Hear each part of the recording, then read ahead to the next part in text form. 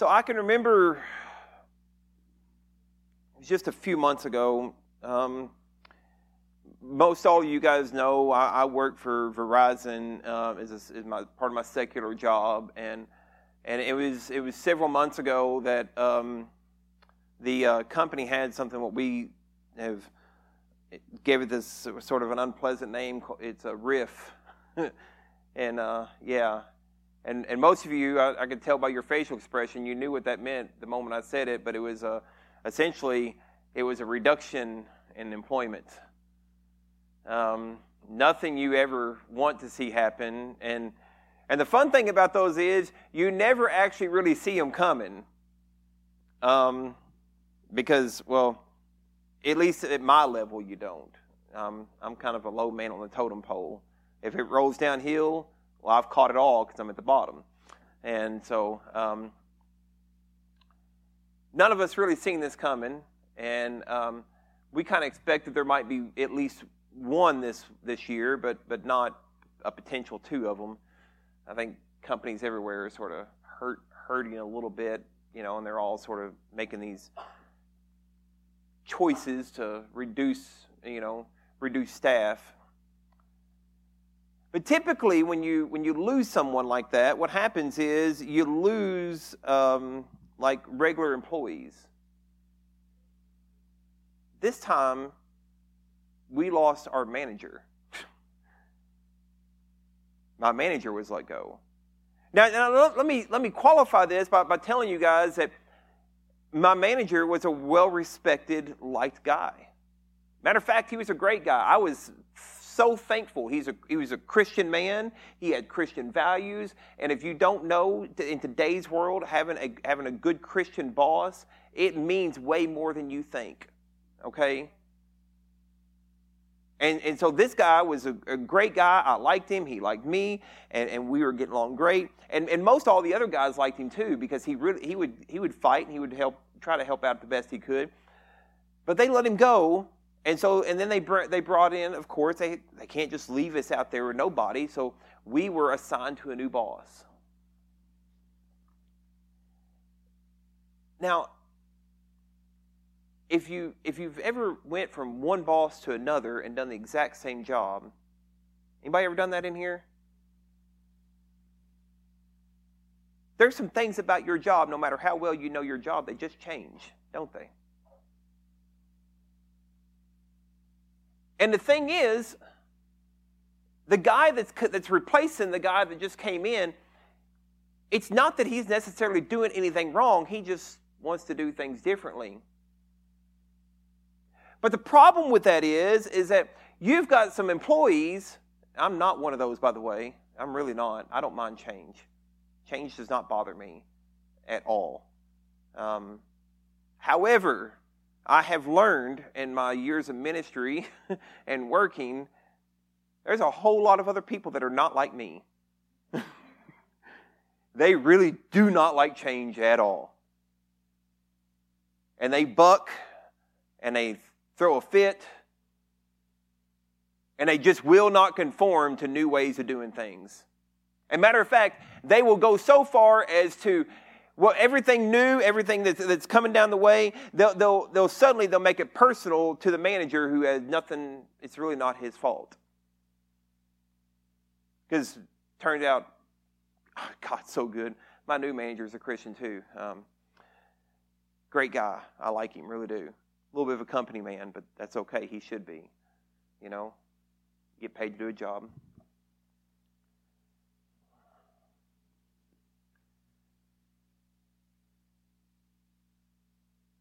But can I tell you, and I don't think anyone will ever hear this, so maybe they will. There's a real good chance, it breaks my heart to say this, that if some of those guys don't start liking the new management, they might be next in line to lose their jobs. Because, it's a new way of doing things. And this is kind of where we're going to be at in our scripture today. Right before, well, this is where we're going to find ourselves at right before in our scripture today. And I'm going to explain that and tie it all together. Hope you're all with me. The title of this sermon is Freed Mind. We're going to be in the book of Romans, chapter 8. It's one of the greatest chapters in the whole Bible. If you've never read through the book of Romans, you really should. It's got all of the theology of the gospel and everything all in one book. It really is. It's a great book. If you can, you're willing, you're able, would you stand for the reading of the word today? Verses 1 through 5, when you get there, say amen.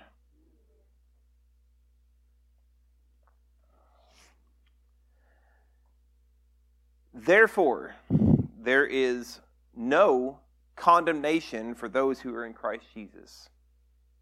For the law of the Spirit of life in Christ Jesus has set you free from the law of sin and death.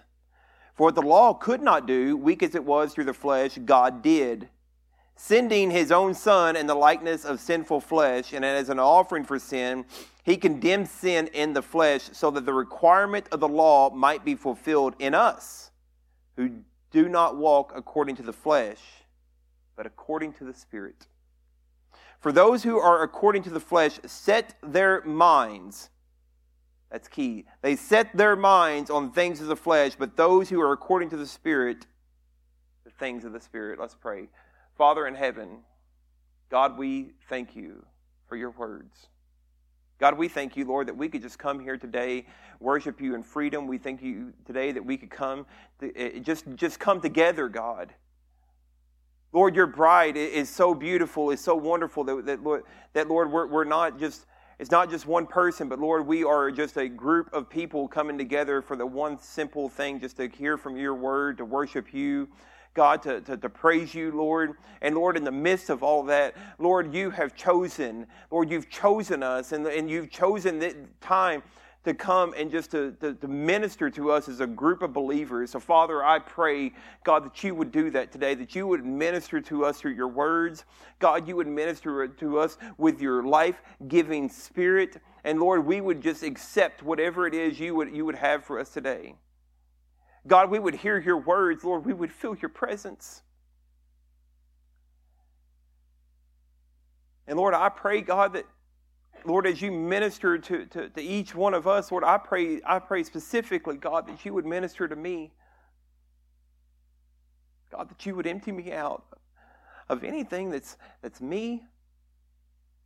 Because, God, they didn't come to hear what Nick Sparks had to say. They came to hear what you have to say. So, Lord, fill me up with your Spirit.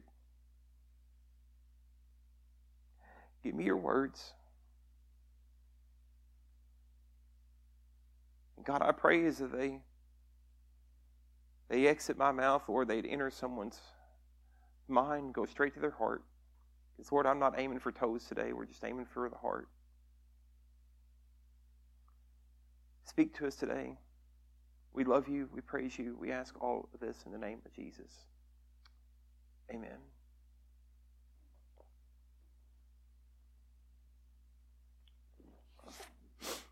Therefore, now listen, I've told you guys this before. Therefore, you sort of, if you read anything, anytime you start at a therefore, you kind of have to go back and figure out what it was there for, right? Now we know in chapter 7, Paul has begin telling all the terrible ways that sin is destroying, and it's held him captive. Matter of fact, there's a place in, well, I went too far. There's a place in chapter 7, he says, for I know that nothing good dwells in me. I mean, that's a strong statement to make. I mean, because let's be realistic. We all kind of want to think that we're good people. Amen? I want to think that I'm a pretty good guy. I mean, I do things right. If I saw you on the side of the road, I'd stop and help you. I try to listen to whatever the Lord tells me to do, all these things. But Paul goes, I know that nothing good dwells in me that is in my flesh. Now, it's not that we can't be good, because we can be good because why? We have Christ. We have Jesus. We're good not because of us, but because of who? Jesus. And he says, for the willing is present in me, but the doing of good is not. And Paul begins, he's telling about the curse. There's a conflict of natures here. But then we get to verse 8. Well, let me go back to verse 24. 24 reads, "Wretched man that I am, who will set me free from this body of death?" And he says, "Thanks be to God. Thanks be to God through our Lord Jesus Christ." Our Lord. And then on the other hand, I myself with my mind am serving the law of God, but on the other hand, my flesh the law of sin. Then we get in this, therefore there's no condemnation. That word condemnation, it's a Greek word, means katakrima. It literally suggests that there's been a process, there's been an investigation, and there has been a judgment cast. I get this picture when you said judgment. The moment I get this picture, I get a picture of a judge standing before you with a big gavel, and he's slamming it down, and he's casting judgment. Now, most of the time when we think about that, we instantly go, we kind of cringe. We go, I'm in trouble. He's casting judgment. But this time he says, hey, we've done the investigation. We've went through all the process. But guess what? There's no condemnation. There's no condemnation. There's none for those who are in Christ Jesus. Condemnation's gone. The old way, the death, the things that we have always known, the things that we have always held on to, the way that we've always done things, guess what? There's a new boss in town.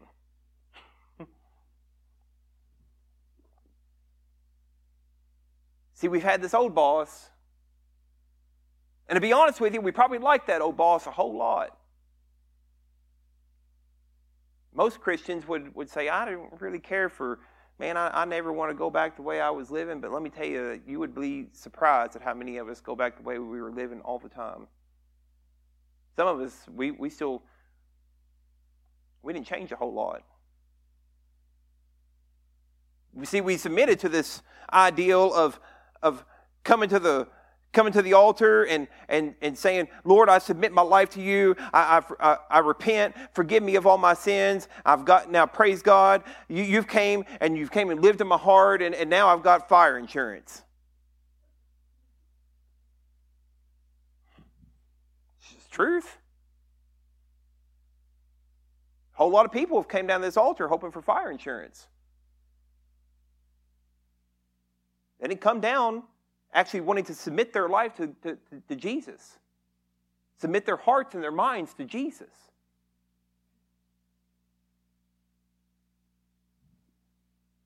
If he's anything less than your king, then your mind is still subject. Your mind has not been freed. See, you've got a new boss, but you're still listening to the old one.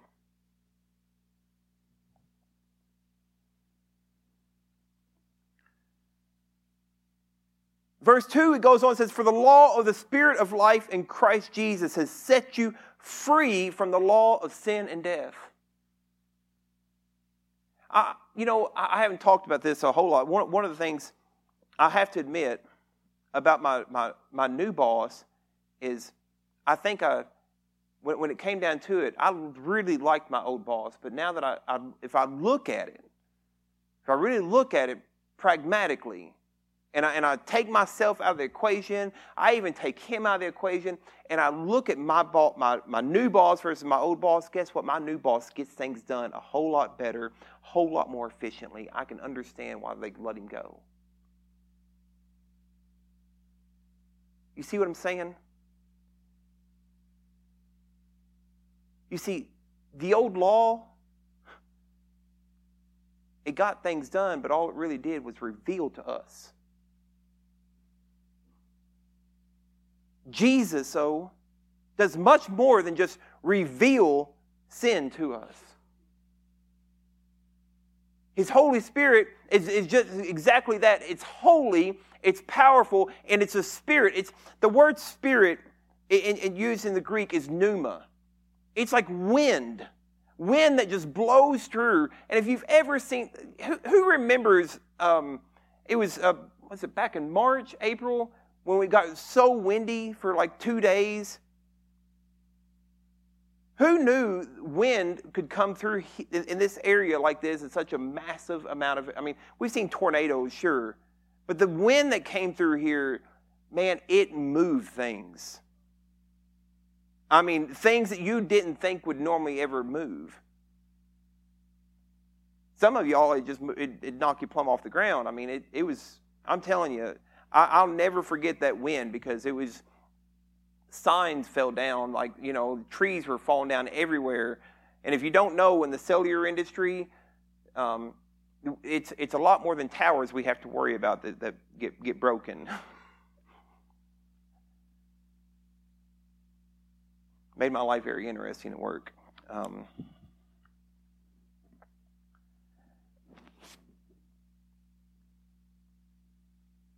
But there's so many of us, although we're free from the law of sin and death, it's almost like we want to hold on to it.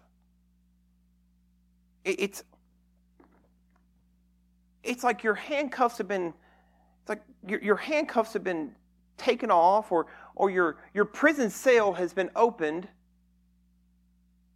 but you don't know how to walk out of it.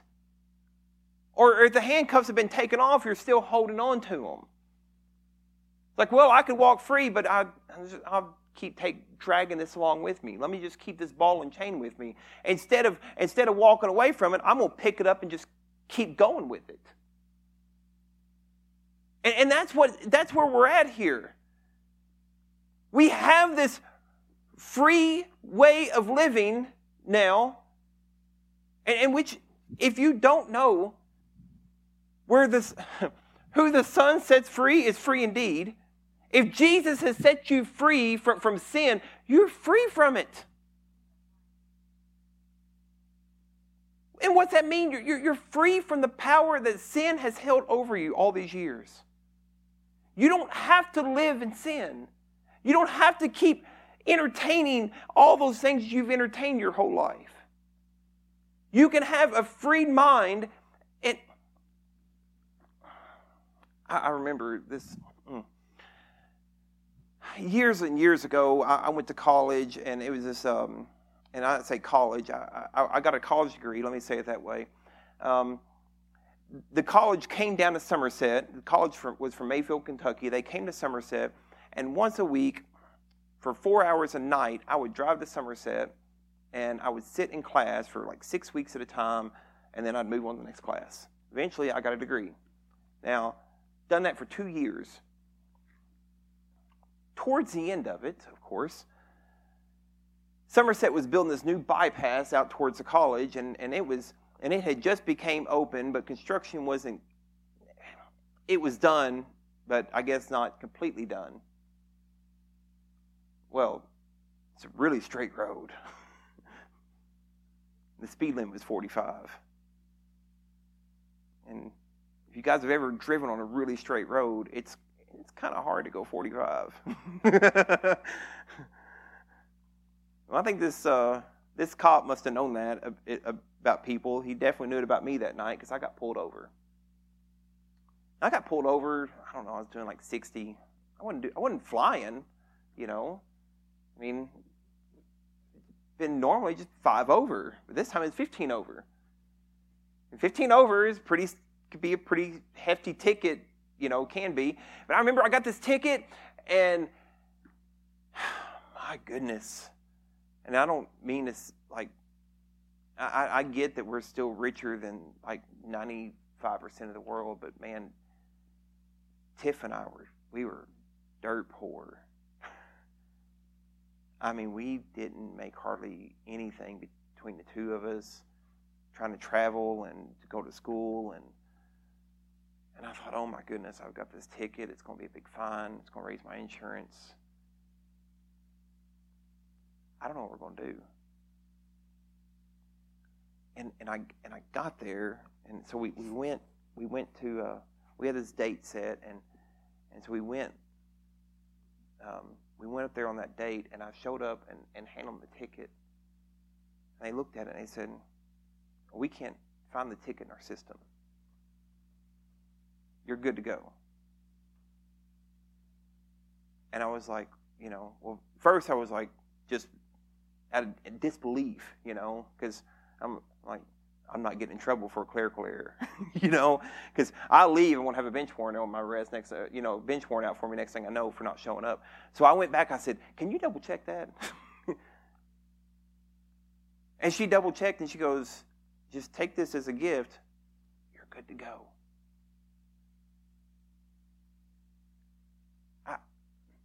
I had done something wrong, but I still got away with it. Like it was a giving forgiveness. Guys, the law of sin and death, it does so much more than just make us want to hold on to it. Sometimes we hold on to it too because we all know that we've done something wrong and maybe we don't deserve the forgiveness. Maybe we haven't come to grips with this ideal that we deserve new life. And we just hold on to it. Kind of like me, I wanted to go back and double check, like, hey, are you sure? You know what I mean? Are you sure about that? Because I don't think you understand. Like, I did the crime. I deserve to get punished here. And God, being the righteous judge that He is, He's like, hey, you did the crime, and you might have deserved to get punished, but I'm going to take the punishment for you. You're free to go if you're in Christ Jesus.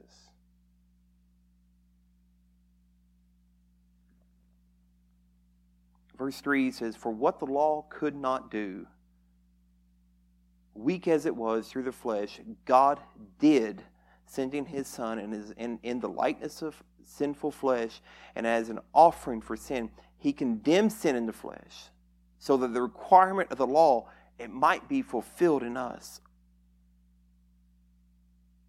who do not walk according to the flesh, but according to the Spirit. Let me point this out real quick.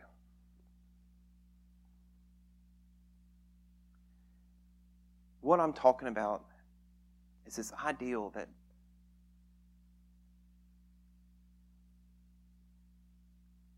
all that God wants to do through you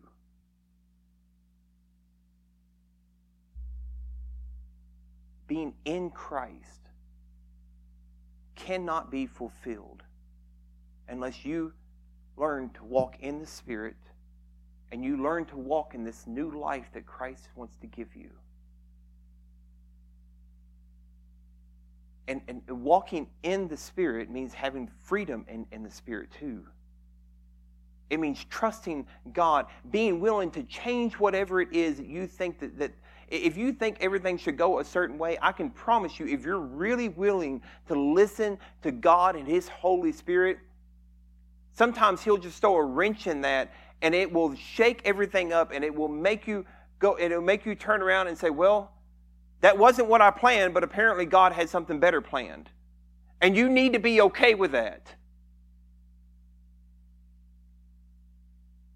Because really, again, it's like I said when I prayed, it's not about me, but it's about what God wants. Amen? It's not about you. You almost have to say that sometimes because it's not my ministry, it's God's ministry. I'm just so thankful and I'm privileged I get the opportunity to serve in it.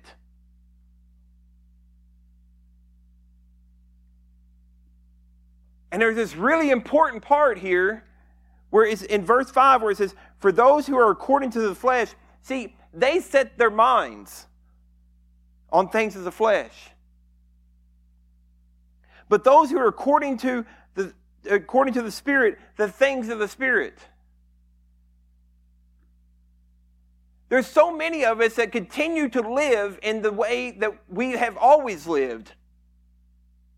We've got forgiveness, we've got Jesus, but we still live the way that we want to live. We set our minds, although they've been freed, we keep holding them captive ourselves. If you don't learn to set your mind on the things of the Spirit, your mind will always be captive. And if your mind is captive, your heart will never be free.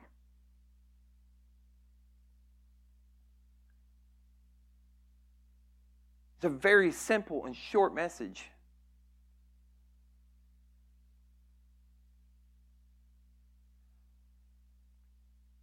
There's too many of us in the church today. We are held captive because we're so focused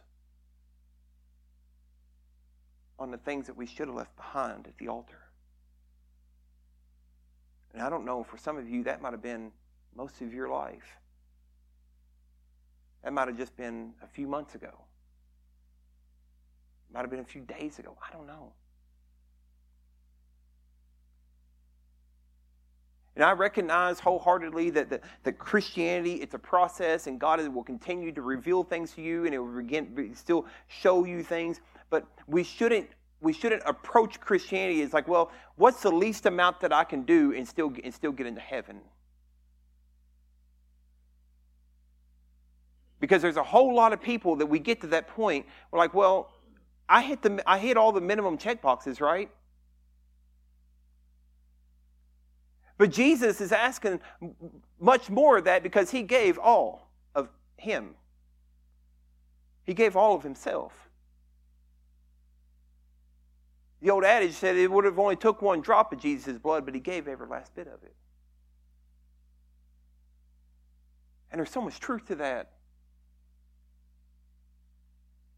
And God wants to free your mind from the old law, the old things that you have been holding yourselves in this condemnation, or even this old ideal of, listen,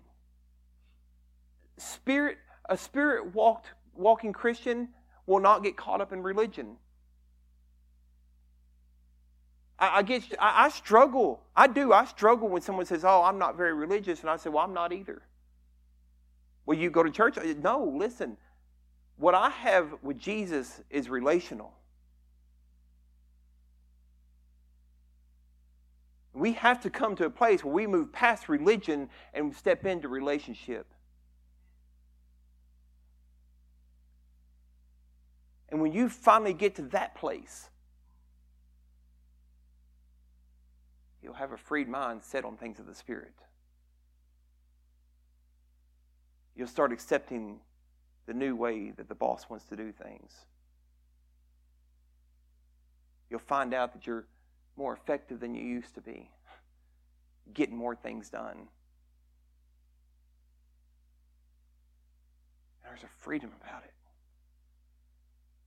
Because it takes all the pressure off of you, which, by the way, that's all the law ever did, was just put more pressure on you.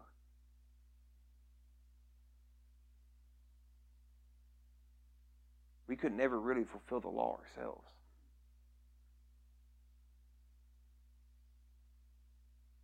And if you live in with that pressure, by the way, not everybody, but most people have a real bad tendency to taking that pressure becomes so great, they want to take it off. You want to take it off yourself and start putting it on other people. Because instead of looking in the mirror and seeing everything that's wrong with yourself, we start looking out at everyone else, and we start seeing everybody else with the same kind of vision we should be looking at ourselves with. See, God told me a long time ago that Christianity was a walk, a continuous walk, and I shouldn't put my convictions on somebody else. You see, what I'm being convicted of right now may not be what God is necessarily convicting you of, but God, it's a process that God will clean you up as you let Him. Because if you start putting your convictions on other people,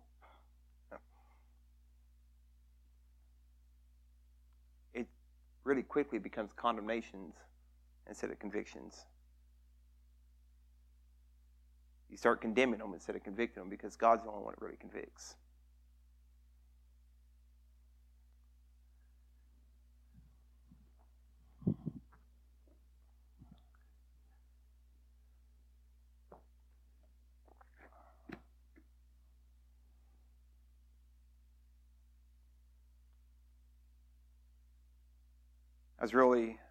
I was praying all week, kind of where we're going to go today. I told y'all last week we were going to continue the series, and God just said no. So,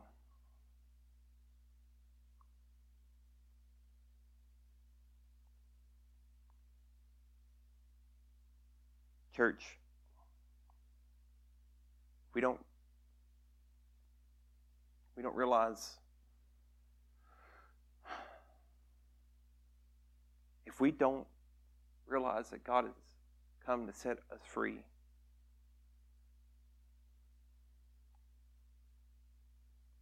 He can open up the prison doors, but you've got to learn to step out.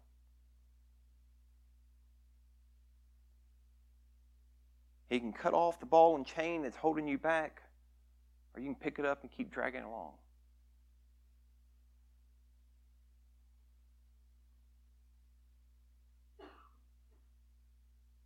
And that will lead you, I'm telling you, it's just a life of death. There's no life in it. It might feel good because you're doing all these things, but I mean, it's all about Jesus.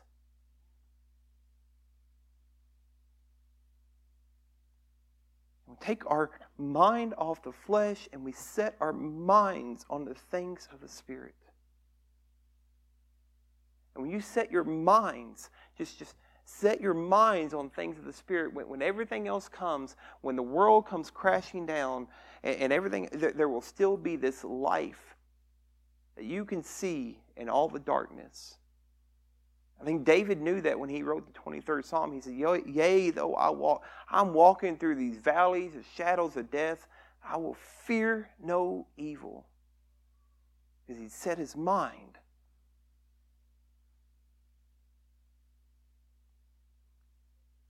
And we got to set our minds.